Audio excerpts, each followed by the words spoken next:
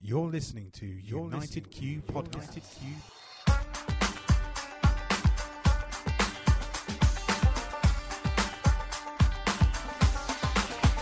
We're brought to you by ProQ, Barbecue Gourmet, Kamado Joe, and Smokewood Shack, our awesome sponsors.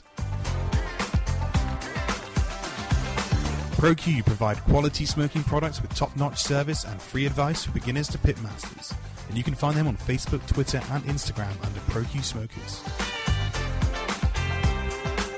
Barbecue Gourmet, supplying the UK and Europe with top championship-winning rubs, sauces, marinades, and accessories from the US and around the world.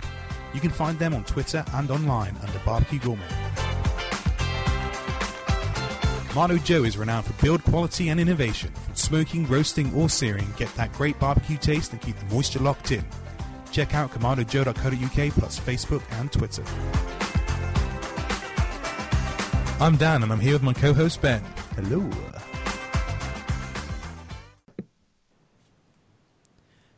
And on today's show we've got Nathan Green. Hi Nathan, how are you? Hiya, how are you? I'm good, thanks. Good. Thanks for being on the show. Thanks for having me. No worries. We don't want to keep you too long because I know it's quite late at night there, but this is one of the first podcasts where I'm the one that's up at a good time, and both Dan and you are in a different time zone, so it's a different flip side to things. Yeah, let's reword that because you're always up at a good time. This is just the the first time someone else is on the bad side with me. Yeah. So. Okay, this is the first side. The majority of the podcast conversation should have been done in a different time zone. But as we established, chef life means that this is probably the best time for you anyway, Nathan. It is. It's the end of service, so yeah. Cool. So can you just start off by just introducing yourself and telling the listeners a little bit about yourself? So my name's Nate. I'm out in Hong Kong. I've been here nearly 4 years. I have quite a traditional kind of chefing background, starting with working as a pot washer as a teenager to going to get training in 2 Michelin-star restaurants, 1 Michelin-star restaurants, pretty much the best part of 10 years. And eventually, I hit kind of 30, 31 and just kind of got fed up with the whole London scene and lack of progression. So was lucky enough to move out to Hong Kong with Jason Atherton, where I ran one of his restaurants here, 2 of his restaurants here for the best part of 2.5 years before setting up my own restaurant, Rhoda, which has now been going for 18 months. Awesome. Yeah, I love hearing, because clearly we're going to get onto like your kind of open fire type cooking stuff that I've seen you doing at Meatopia, but I really love how so many chefs, like their backgrounds are that kind of traditional route into it and doing the Michelin star stuff, and then I love hearing the story of how that progressed, like going from these other people's restaurants to like going out there on your own and braving it and opening your own restaurant. I think for me it was that want to get the skill base. And I think you get that from the higher end restaurants, the discipline, the technical skills, the understanding of flavour and combination, and the trying to kind of perfect in what you're doing. I find that has really helped, especially with live fire cooking. In regards to, it's not just whacking something over a flame. It's really about understanding how things work and how fire can be used to a great effect to enhance your food. And I think that's why we're seeing more of it amongst restaurants right now. Definitely. So when you were like starting out and you were working in the Michelin star restaurants, was there much of that kind of thing going on in those sort of restaurants, or not at all? Not at all. I mean, I wouldn't say I really came across stuff until, Josper obviously had a big impact on the market. Then the next big thing was Green Egg.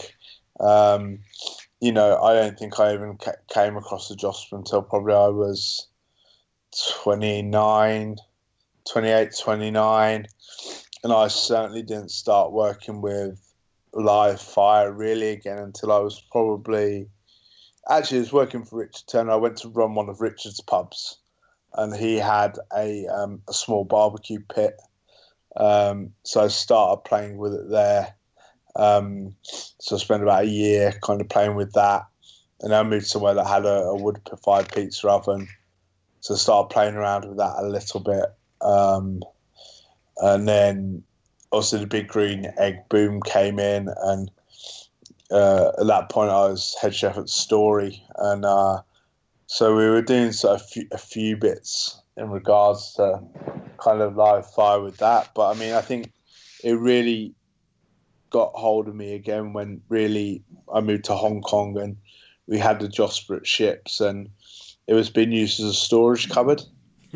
and I think the first thing I said to the boys was, let's get all that out of there and then let's get that lit up. And you know, it's amazing the impact on flavour.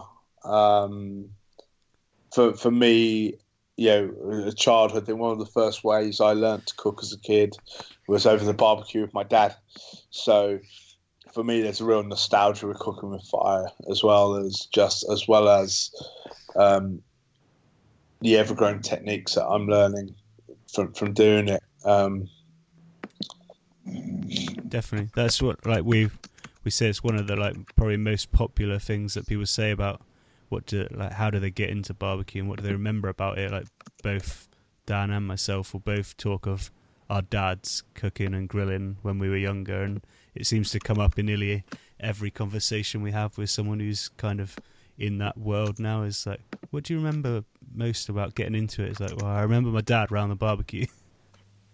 Yeah, I think from my standpoint, I grew up in a house where, you know, my parents live in the middle of nowhere.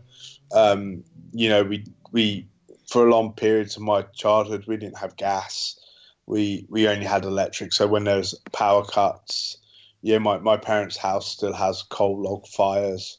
Yeah, I remember times when we lost power and the only way to cook's on the open, actually over the open half of the fire.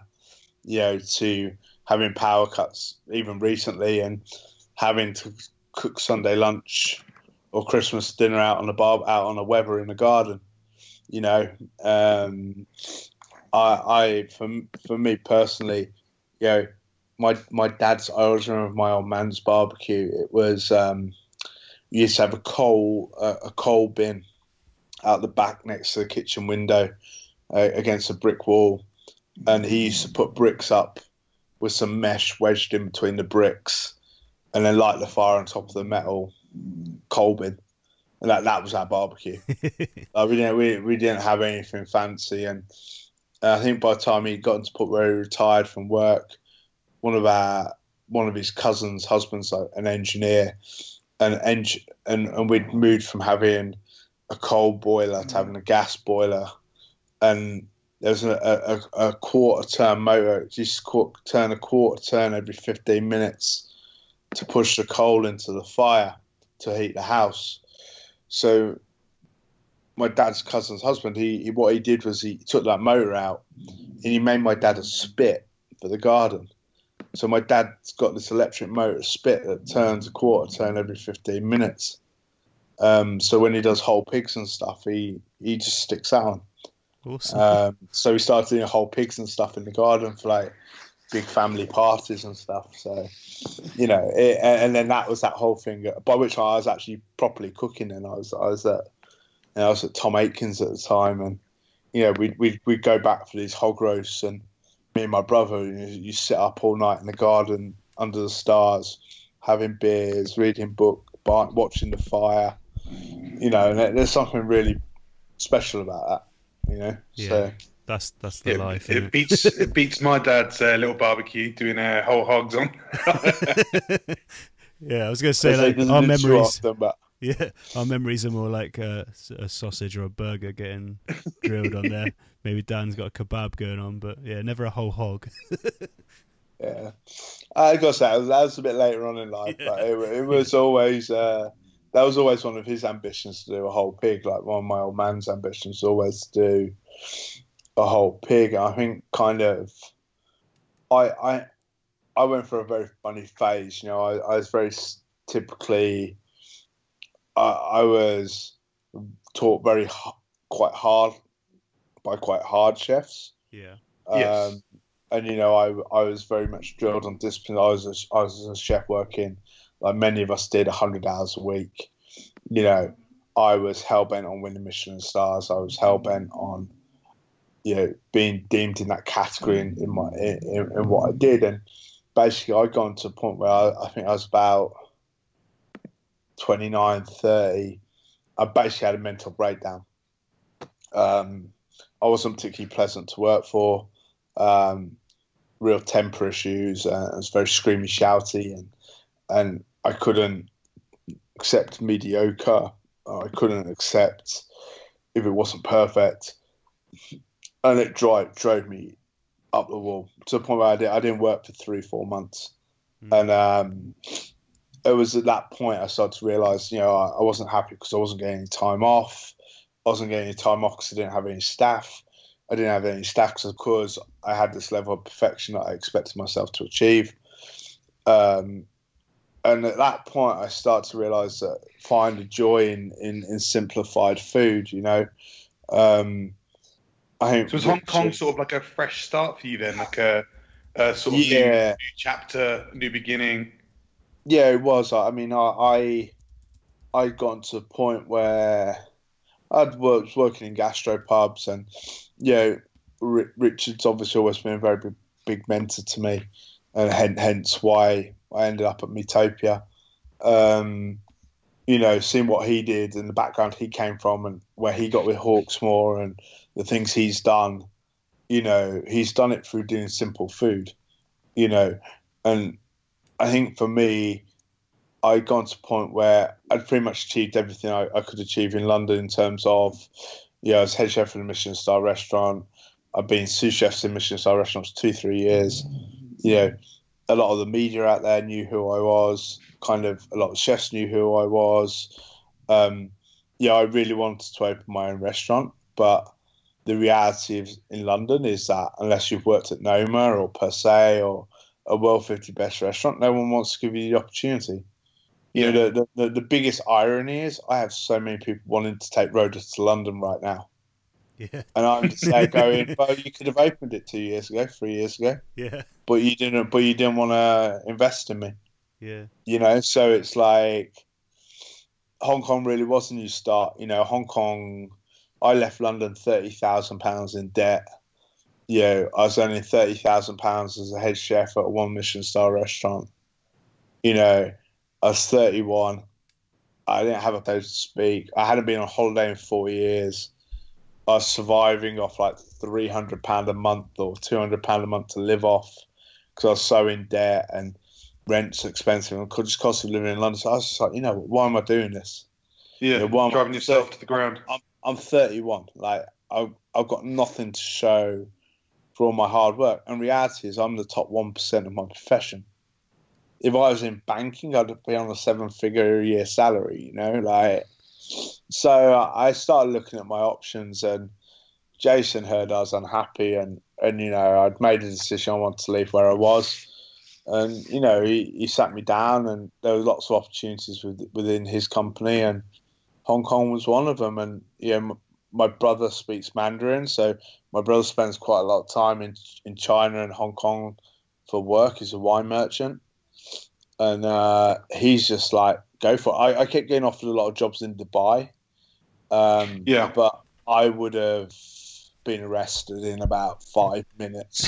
For me as well, Dubai, not to badmouth Dubai, but Hong Kong has personality. It has blood flowing through its veins. When you go to Dubai, it's not, you don't, for me personally, I know what I would rather live or go to sort of create a restaurant or a brand or something. I know what I would want to be, and I think you made the right choice. I think that's what my brother said to me. He's like, he knows me, and I always find Dubai very sterile. It's not somewhere I'd want to go and spend time, to be honest with you. No. And so Jason was like, "Look, why don't you just go to Hong Kong? You got nothing to lose. We're paying you this money, basically triple my wages, because obviously tax out here is much lower." Yeah. Within a year, I cleared off all my debt. I worked less hours here than I worked in London. Everyone here works 56 hours a week. So when you're pulling 80, you're still doing more hours than they are. Hong Kong's great because it's a 24-hour city. So, even on Monday night, you're hungry after work. There's somewhere to go and eat. You want to buy a beer after work, 7-Eleven's open. Everything's very central. It's very lively. Everyone's very friendly. It's very safe. It's just little things. It's like a taxi here costs nothing. So, I just took a taxi home. Took me 5 minutes to get back from work. Cost me £8. That same taxi in London would be a £30 taxi. Yeah, I think that's the thing, is once you've lived in London, it's the small things that you really do appreciate.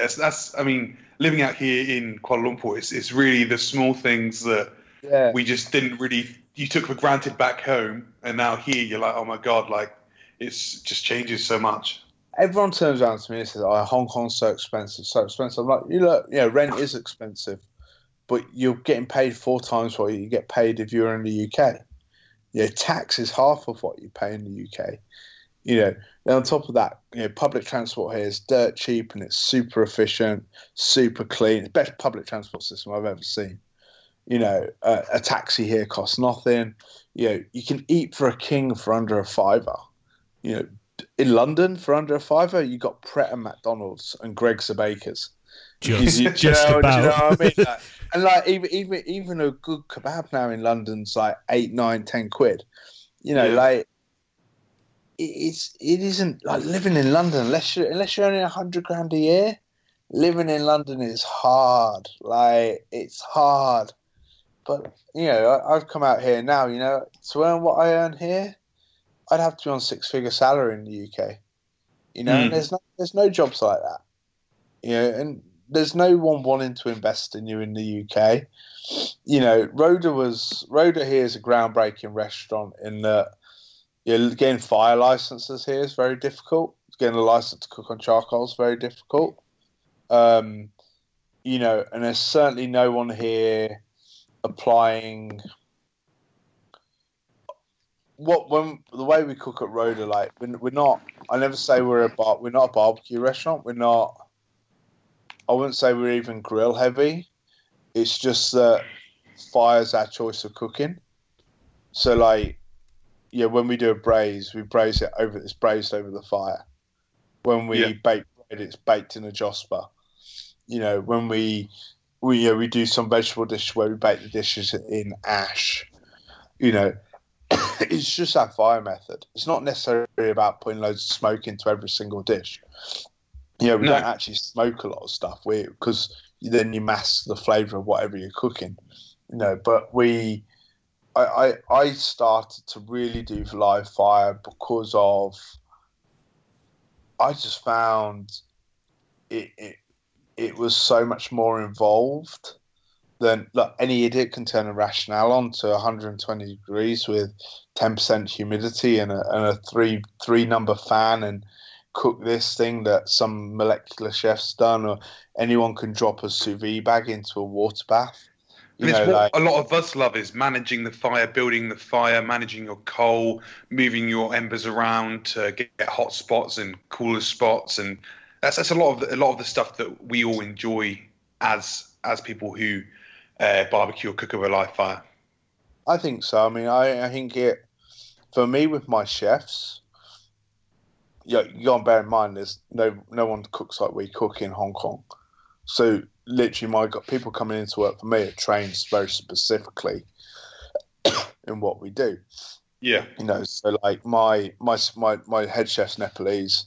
So Nepalese have a very rich culture of live fire cookery. He has a good grasp of it, and he loves cooking with fire. But then likewise, you have the green grass guys coming in. They don't know anything. And they're all a bit like, whoa, and I think the thing for me is that so many chefs now generally can't cook. They can follow a scientific recipe in a water bath, but they can't cook. You know, the best kitchens in London, places like the Square, man, if you can't cook, you don't last because everything's cooked properly. Yeah. You know, so we apply that with fire, with Rhoda, is that everything's cooked properly, and there's no hiding. Yeah, if you screw up, you screw up. If you let your fires get too low, you're screwed for the rest of the service.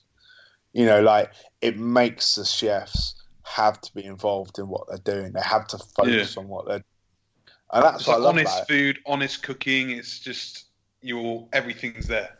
it is. I just got to the point where you just realise all the thrill and the faff is just not worth it. Like, the guest doesn't know the swipe's not perfect or the puree's slightly in the wrong place on the plate, and actually I strip back. You know, a lot of our dishes are meat and a sort of protein and a sauce, or we do a beautiful sea bass dish which is just grilled sea bass, beautiful tender stem broccoli from New Zealand, and then we do truffle butter emulsion.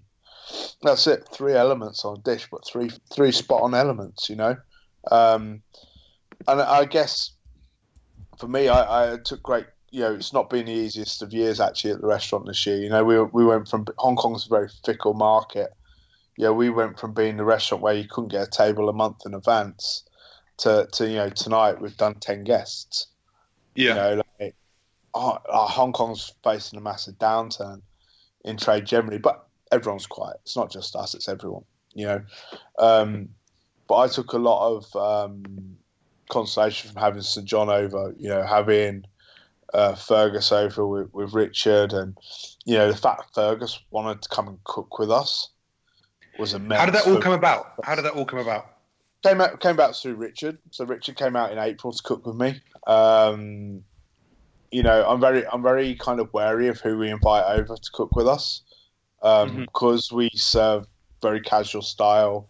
All the dishes go down on the table for sharing. Yeah, we're not fine dining, but we use the best ingredients. We obviously have a focus on no wastage, so we do try and take whole animals, which is a lot harder when you're not as busy.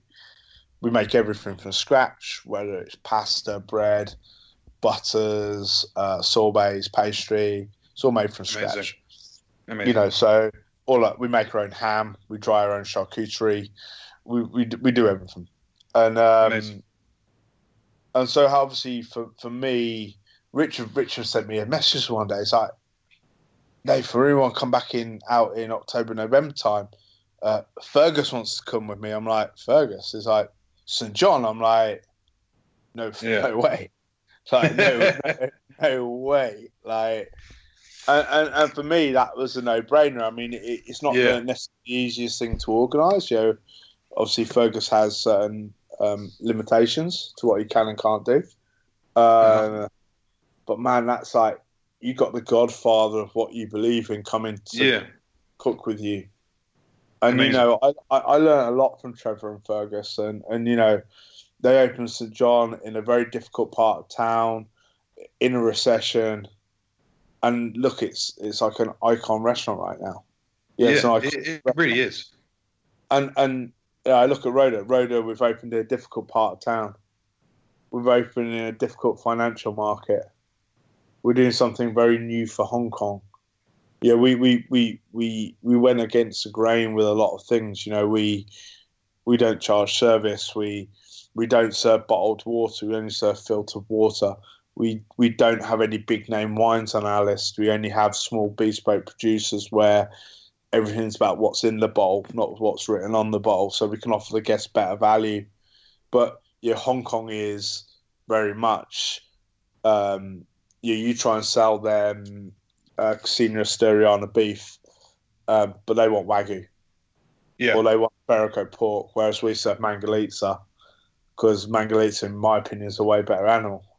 Way better, way better. And same with the beef we serve. I refuse to serve grain-fed. I refuse to serve grain-fed meat, and it's a very grain-fed heavy market in Hong Kong. Mm-hmm. They don't like to chew their food. They think that they should just melt in their mouths.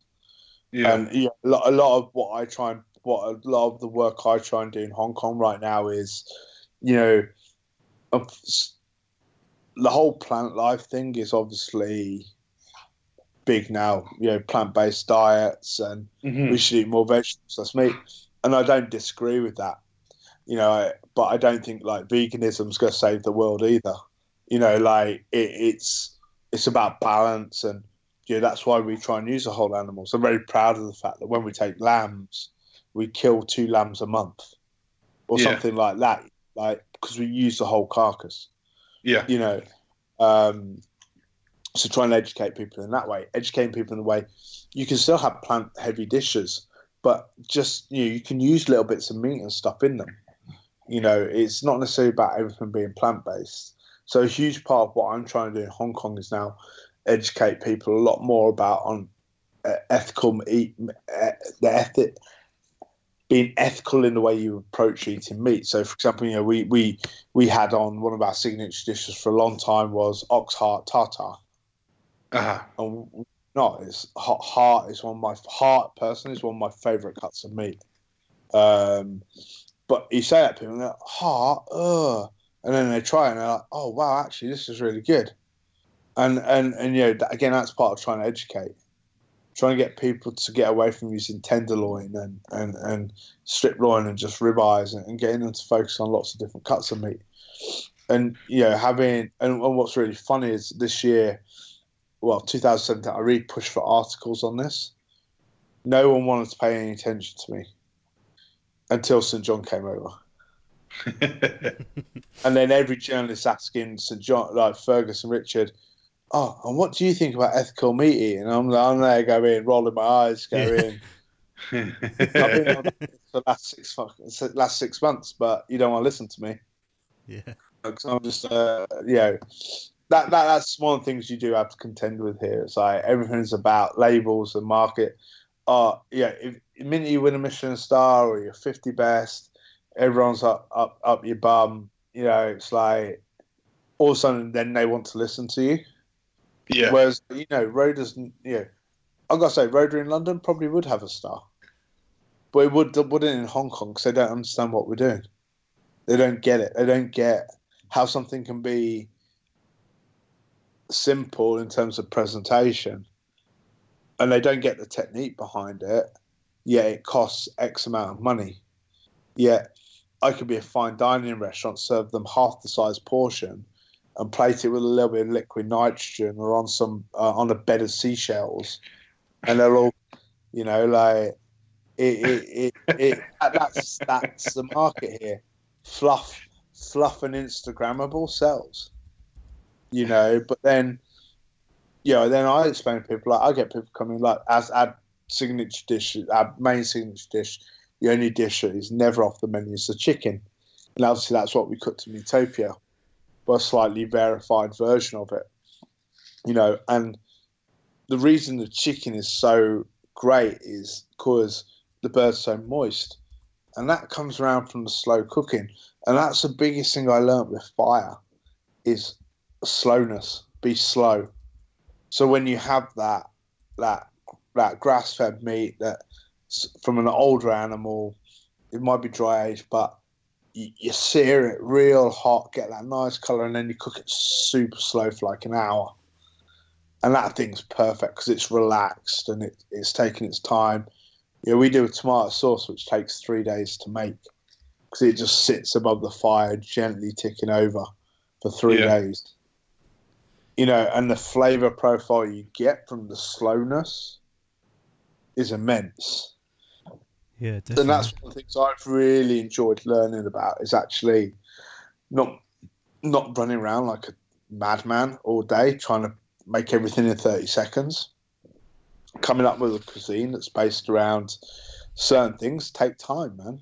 Certain things take time to become good. Yeah. The guys will braise pig's heads on top of the Josper, and they'll leave them there for a day and a half, and then they're amazing, So talk us with that. You kind of touched on it there, but at Meatopia you did a dish called Drunken Chicken, and I noticed You guys probably had one of the hardest jobs, I think, because I seem to be like, I'm pretty sure that when I left, you were still there tying chickens, and when I got back in the morning, I felt like you were still there tying chickens. Right. So you didn't make your life easy there for yourself whatsoever, did you? But can you talk us through the kind of the like basics of that recipe? Because I know there was like a paste sort of stuff you were rubbing all over the chicken and all the rest of it. So the one we do at the restaurant in Hong Kong it's chickens that we rub with a miso and nori seaweed butter. Nice. And they hang above the fire and they roast very slowly and they're basted. And traditionally we serve it with spring onion ginger dressing because we always say Rhoda's modern comfort food. And because obviously we're in an Eastern market as well, you know, we have the Eastern comfort food. And, you know, my wife's Cantonese. And one of their big dab pai dong thing is steamed chicken with spring onion ginger dressing. So that's the dish we do right now. And you got the umami flavours coming through, which are massive over there. Sounds very nice. Well, umami's always a big thing with us. But then so the drunken chicken came about because my sister-in-law's Japanese. My brother had been on me for years to use more Japanese ingredients than what I did. And in Hong Kong, you have drunken chicken, which is normally done with the shouting wine. Which is super pungent. Yep. It's actually normally served cold. So we took that idea, all right, drunken chicken. Okay. All right, so let's do sake. I became really big. I love sake now. Like it's something that I got into again since being in Hong Kong. And so what we did was we prick the chickens, we soak it in the sake for preferably 12 hours. Even 24 is best. Wow. Yeah. Take it out, let them dry a little bit. Ideally, again, if we were in the restaurant, we'd probably blow dry the chickens or leave them near a fan so they can air dry, which is exactly the same way you make Peking duck and all those sorts of things. And then what we did was we then stuff it with a little bit of thyme and garlic, and then tie them up. We truss them with lots of different knots. So that idea came from Francis Malman. I saw him do it on, I think, chef's table or on Mind of a Chef. He did it with Ed Lee, cooking a chicken tied up, trussed above the fire. Yeah, I saw that. That's when I got the idea for doing it. And we tried it, and man, everyone's always wowed about our chicken, and you know that's why I never take it off the menu because I think for me it's, without being arrogant, it's a perfect dish. In terms of, I can't improve it. I just can't improve it. And so that's why doing the sake one was quite interesting because it was a different kind of looking at it in a slightly different way. And, you know, I came across so many different variables at Meatopia that I didn't expect. So once we tied them, what we did, we brushed them. Basically, we take miso paste, yellow miso paste. We mix it with a little. Normally at the restaurant, I mix it with chicken stock. But because we had the sake at Meatopia, so I mixed the miso with the sake, with some nori seaweed powder, and then some butter, and then that's what we slathered on the outside, and then literally we hang them on the wire hooks, Amazing. And we keep rotating it with the fire. But Meatopia is really weird because I've never really done that sort of thing outside. And I always forget the restaurant where I got extraction's pulling the heat directly up and over the chickens. At Meatopia, it's all going around. Yeah. And I got to the point where I was like, oh, fuck, yeah, they're going to be there, they're going to be fine. Like, we've got a queue from the booth to the back window. Like, both days, like, I don't think from the minute we started serving, I didn't look up for like 3 hours, 4 hours. I mean, first day we did 400 portions. We sold out in 2.5 hours. Like that, and then the Saturday, I think we did 700 portions, and we were non-stop from midday till 5 o'clock when we sold out.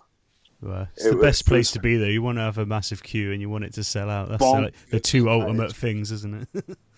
you kind of feel bad for it, but I'm like, because originally when we did it, like Richard's like, "Mate, make your life simple.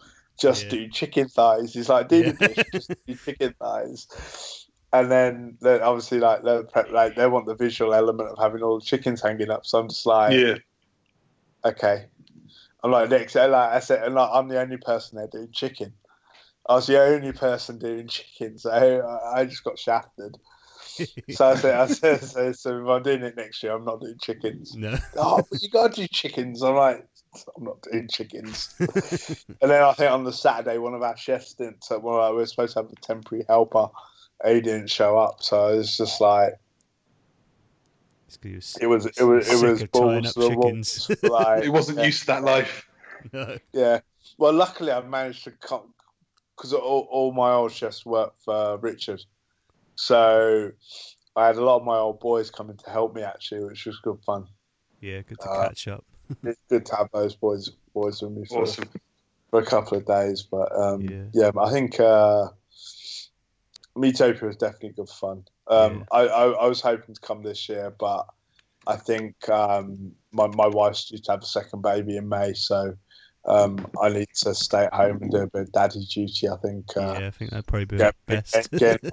Getting away for a week and a half, 2 weeks, is not going to be really doable this year. So, but hopefully maybe the year after. Yeah.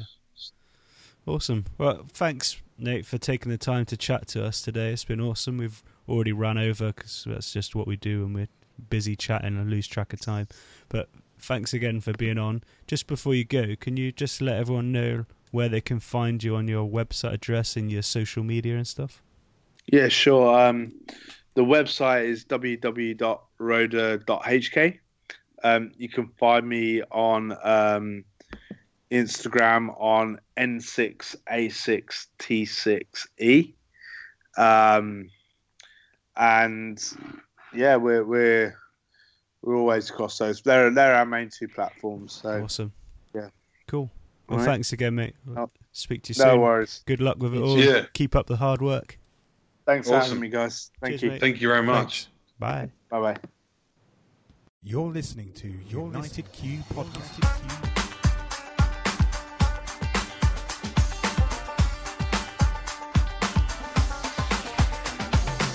We're brought to you by ProQ, Barbecue Gourmet, Kamado Joe, and Smokewood Shack, our awesome sponsors.